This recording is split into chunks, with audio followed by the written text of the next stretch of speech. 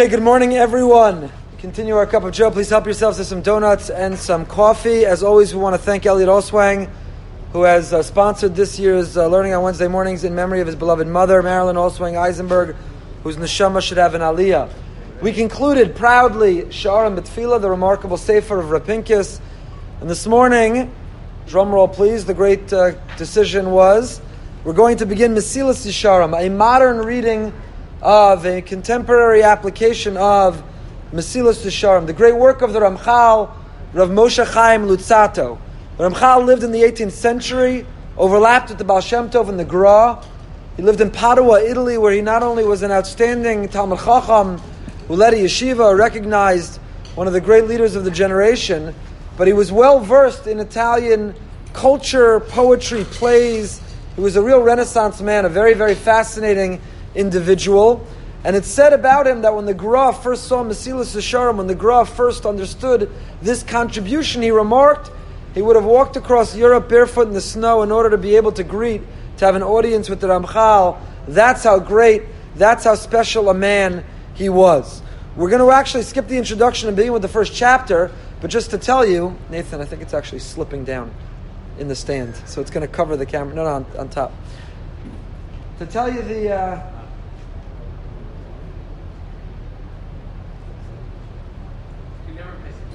Yeah, exactly. But to tell you what he writes in the introduction, it's something many are familiar with. No modern author would ever write this in their introduction because it absolutely guarantees that you won't sell a book. What he writes in his introduction to Ramchal is, I want you to know, I'm not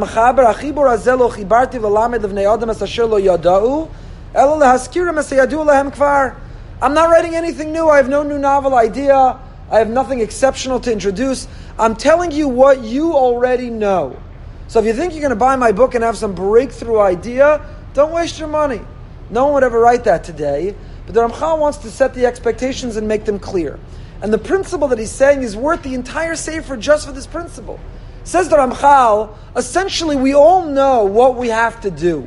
We know our core values, we know the expected behavior, we know our deficiencies and faults, we know what is expected of us. We struggle to do it. So what's the answer? How do we do it? Mindfulness, cognizance, conscientiousness, awareness. How do you gain a mindfulness of the right thing to do?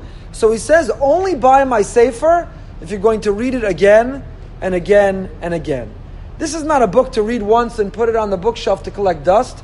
Its value is in reading it over and over again because he says, I'm not telling you anything new. I'm telling you what you already know, but only by being mindful of what you already know will you behave properly. Be mindful of how you eat and what you look at and how you speak and what you listen to and the choices you make and whether you're patient or get angry, whether you're humble or you're arrogant. We all know what we're supposed to do, except we find ourselves in that moment and we have a momentary lapse of sanity. We all of a sudden forget what we're supposed to do. So the greatest way to promote a sense of mindfulness is to read it over and over again. So Perek Aleph, the Ramchal begins as follows. First of all, the title of the chapter itself is incredibly insightful and instructive. Beveir klal chovas ha'adam ba'olamo. The Ramchal's title of the chapter is a definition of man's obligation or duty in ba'olamo. What does ba'olamo translate? So previous translations of Mesilas Yesharim wrote, what is man's obligation in the world? But that's actually an inaccurate translation, because how do you translate the word olamo? His world. What's the difference between the world and his world? Just in the introduction, just the title of the chapter. The difference is, there isn't one generic world that we all live in. We are each a world unto ourselves.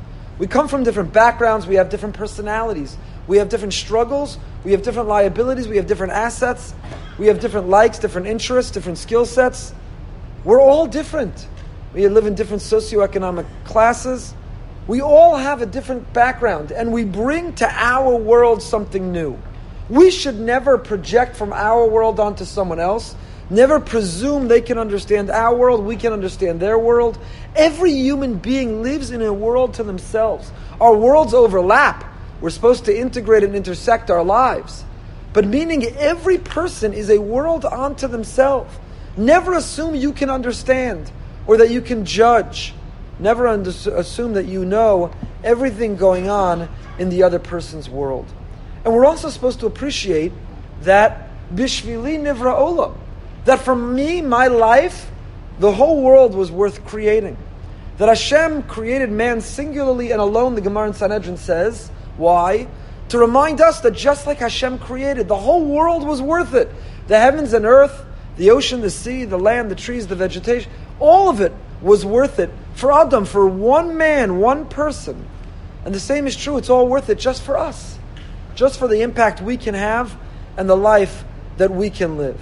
That if you save one life, you save the whole world. Every one of us is a world unto ourselves.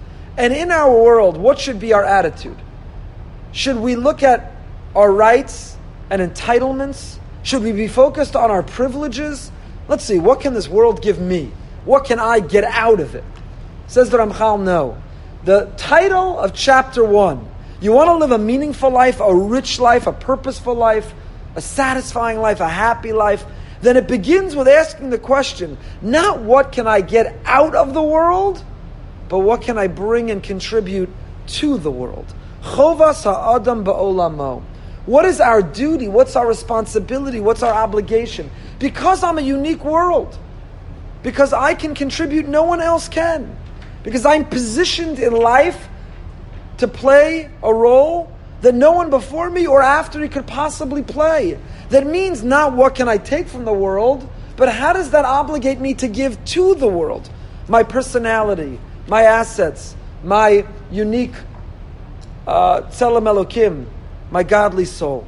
And so the Ramchal begins, Yisoda Yisodas V'Shorasha Avoda Tamimahu, the bedrock, the foundation of a life of piety, and the root of a life of service, of pure service, she'izbar v'yisames etzola adam, to clarify and discover the truth, ma chovaso be'olamo. The fundamental question, very paradoxically or counterintuitively, you want to find happiness in life, don't ask, what can I take from the world? Ask, what can I give to the world? I've been interacting lately with a lot of particularly young people, but in general, people suffering, struggling with mental illness, with depression, and at the core of so much of it is a feeling of being invisible and being inconsequential. Language with, thank God if you can't relate to it, it means you're healthy, and be grateful.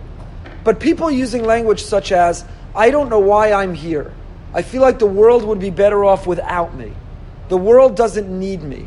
What's my purpose? Why was I even born? I don't matter. I don't make a difference. So many more and more people, in fact, studies are showing that this is likely the result of the smartphone, of a world of social media, which is seeing an explosion of a rise of young people, of teenagers struggling with depression and sadness and these types of thoughts. The Ramchal is encouraging exactly the opposite. We wake up with a sense of Moda'ani, Rabba Emunasecha. God, your faith in me is great. If I'm alive, if I'm awake, it means I am a world. I am an entity that is consequential, that is significance, that has a role to play, and that has a difference to make, that each of us has a unique mission that cannot be fulfilled or met by anyone else. We are an olam, we are a world unto ourselves, and because we're that, our responsibility is not to say, what can I get out of the world? What can I give to the world? Study after study after study shows that when one is clinically depressed, among the best therapies to feel better is not to go shopping, is not to indulge in overeating, but actually is to volunteer.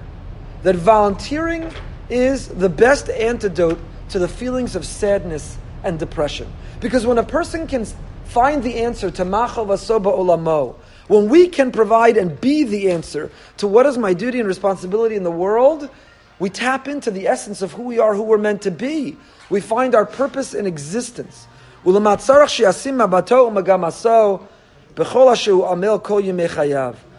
set to determine what we're aiming for and how to achieve this. That is how we measure everything. My job, my profession, my livelihood, my hobbies, my practices, how I spend my day. Every decision of our day should be informed by this question. Not what can I get from the world, but how am I meant to contribute to the world? Every decision should be measured through the lens of what is my unique mission in life? What am I meant to do? And such a life of giving, of service, doesn't lead to unhappiness through the selflessness. As I said, kind of counterintuitively, it actually accomplishes the other. It's the source of great happiness. And with that, we began Mesilas Yesharim. Have a great day.